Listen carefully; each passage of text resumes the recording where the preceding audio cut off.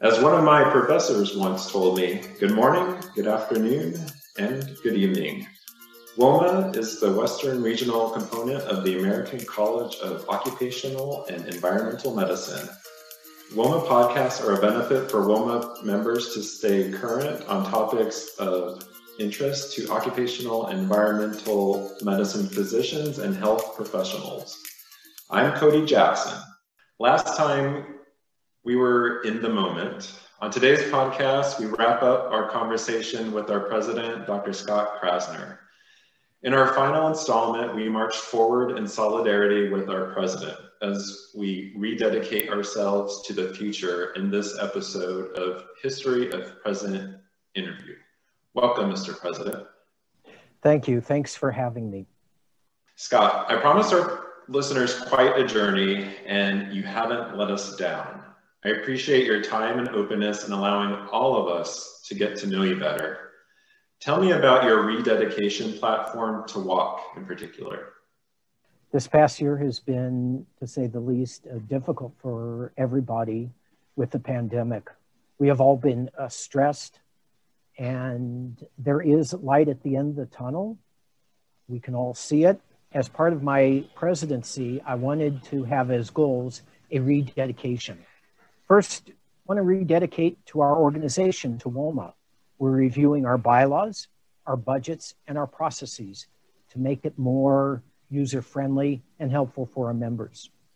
Secondly, we are rededicating to our members, encouraging participation, interaction, inspiring them to join us, as well as participating more with our parent company, ACOM. And finally, to our walk itself, the Western Occupational Health Conference. We're rededicating ourselves. Last year was a virtual conference. This year, we want it to be in person to make it bigger, better, more educational, and more enjoyable. The pandemic has certainly made the road very difficult and windy and complicated. Would you say it's sort of like plumbing? Figuring out how to route the correct pathways for the best experience? I would think so. I use plumbing analogy all the time because medicine is basically plumbing. It's very mechanical. And the only difference between myself and my plumber is I think he makes more money than me. But trying to follow our path is very much like plumbing. Looking at the different pipes, the different conduits, the blocks, and trying to unblock them. I would have to say that probably the plumbers here in California make similar to what we do as well. You know, a lot of those trades are going away and the demand is only increasing. And so their skills are in high demand and they're worth that.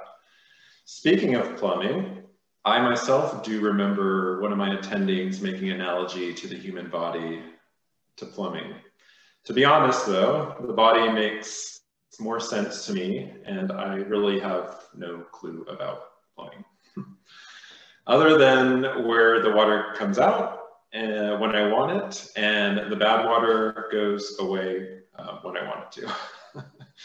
Tell me about your plumbing passion.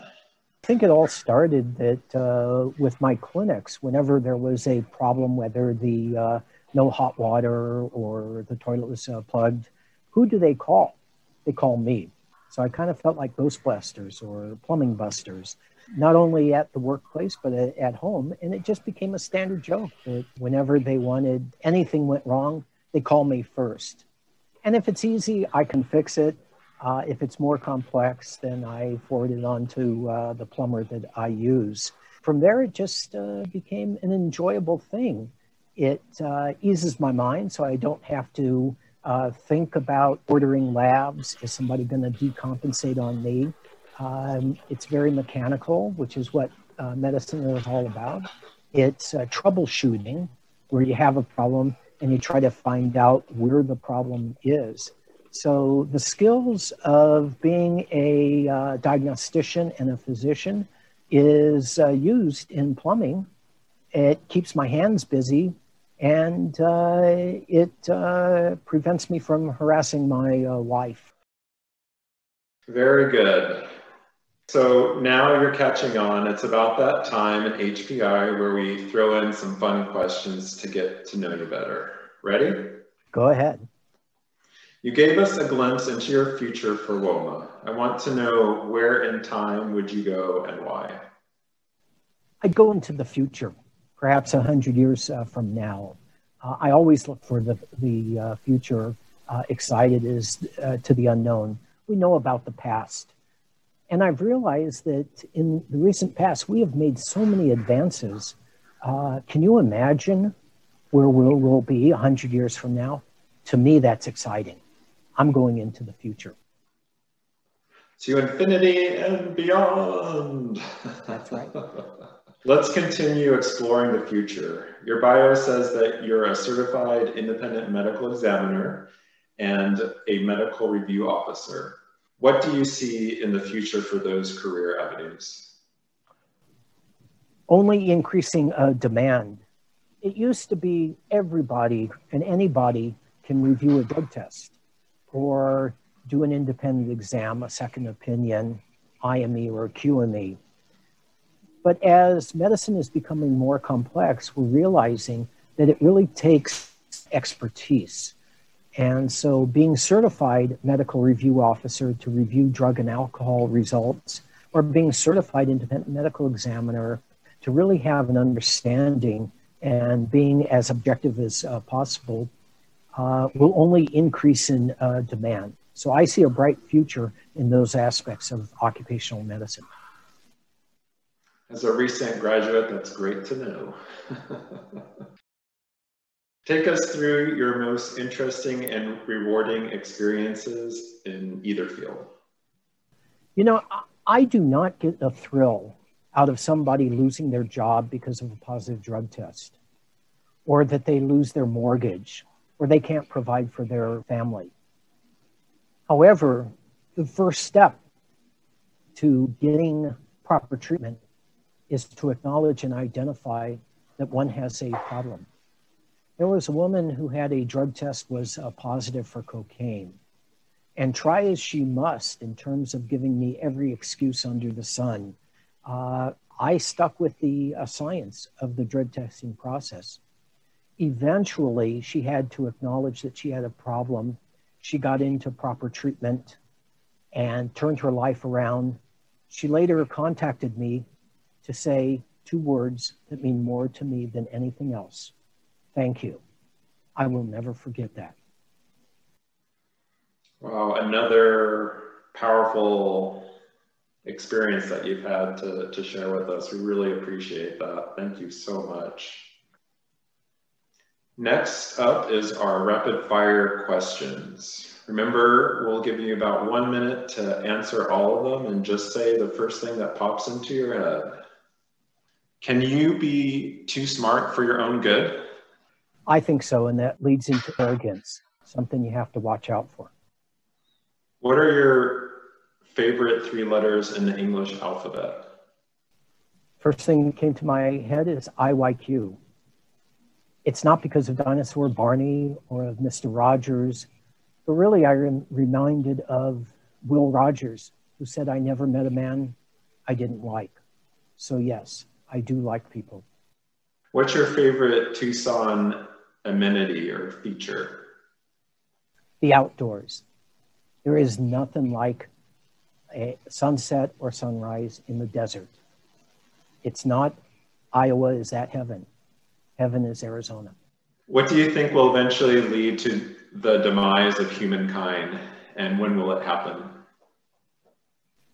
I usually don't dwell on that because I'm a glasses half full type of person. Humans are resilient, and we will survive any sort of adversity. So I guess the demise will be when the sun runs out of fuel and energy. Perfect. So how exciting is it that WALK will be in your home state this year? I think it's very exciting. Phoenix is the 5th largest city in America, and I want to show off what Arizona has to offer, and not just the heat. Yeah, over Labor Day this past year, we went up to the Grand Canyon, and I had forgotten how diverse Arizona is with its terrain. And I was not expecting pine trees and grassland up in the north there. And it was really surprising and peaceful to see all the different variations from the desert to the pine trees. Just this past weekend, I was skiing at Mount Lemmon, which is the mountain just north of Tucson. Another new feature I didn't realize as well, so thank you for that. Next time we'll go skiing, we'll come out there and visit you. Please do. Okay, Walk 2021, fingers crossed, will be held in person in Phoenix, Arizona from September 29th to October 2nd. The theme is a time for renewal, rejuvenation, and rising above. What does rising above mean to you? Tell me about how it relates to you and how it relates to Walk. After having to live and survive through the pandemic this past year, it's time that we rededicate ourselves, just like the legendary Phoenix, to rise above the ashes, to get that pandemic behind us, rising to improve ourselves and rededicate ourselves after the adversity of the pandemic. And so it seems fitting and proper to have it in Phoenix itself, just like the legendary bird. Thank you so much for your time today, Scott. Given the enormous negativity in the world, I'd like to have you share something positive in your life with our listeners. About 15 or 20 years ago, my mother realized that her memory was slipping. So we tested, and she tested above normal. So you can imagine what her memory was like even before that. And then it dawned on her, and she told me that, you know, Scott, I can either spend the rest of the time worrying about it or just enjoying it and living. So yes, her dementia has progressed. She will be turning 98 in 2 months and now lives in a memory care facility. But that positive attitude has fun me. And she is now a light in the facility she lives, and everybody loves her. And at 98, I got a call a few days ago that she was trying to move a heavy easy chair in the TV room. Can you imagine that? What positivity. And so I've learned, no matter what life throws at you, always stay positive. Thank you so much, Scott, for bringing us back into the moment, to be living in the moment, and what positivity we have in our lives to focus on that. We all need that. Thank you so much. You're welcome. It's been so much great fun getting to know where you came from, Scott, who you are, and what you envision for us. It's been an honor and truly a pleasure getting to know your HPI. Until next time, everyone, stay safe, stay healthy.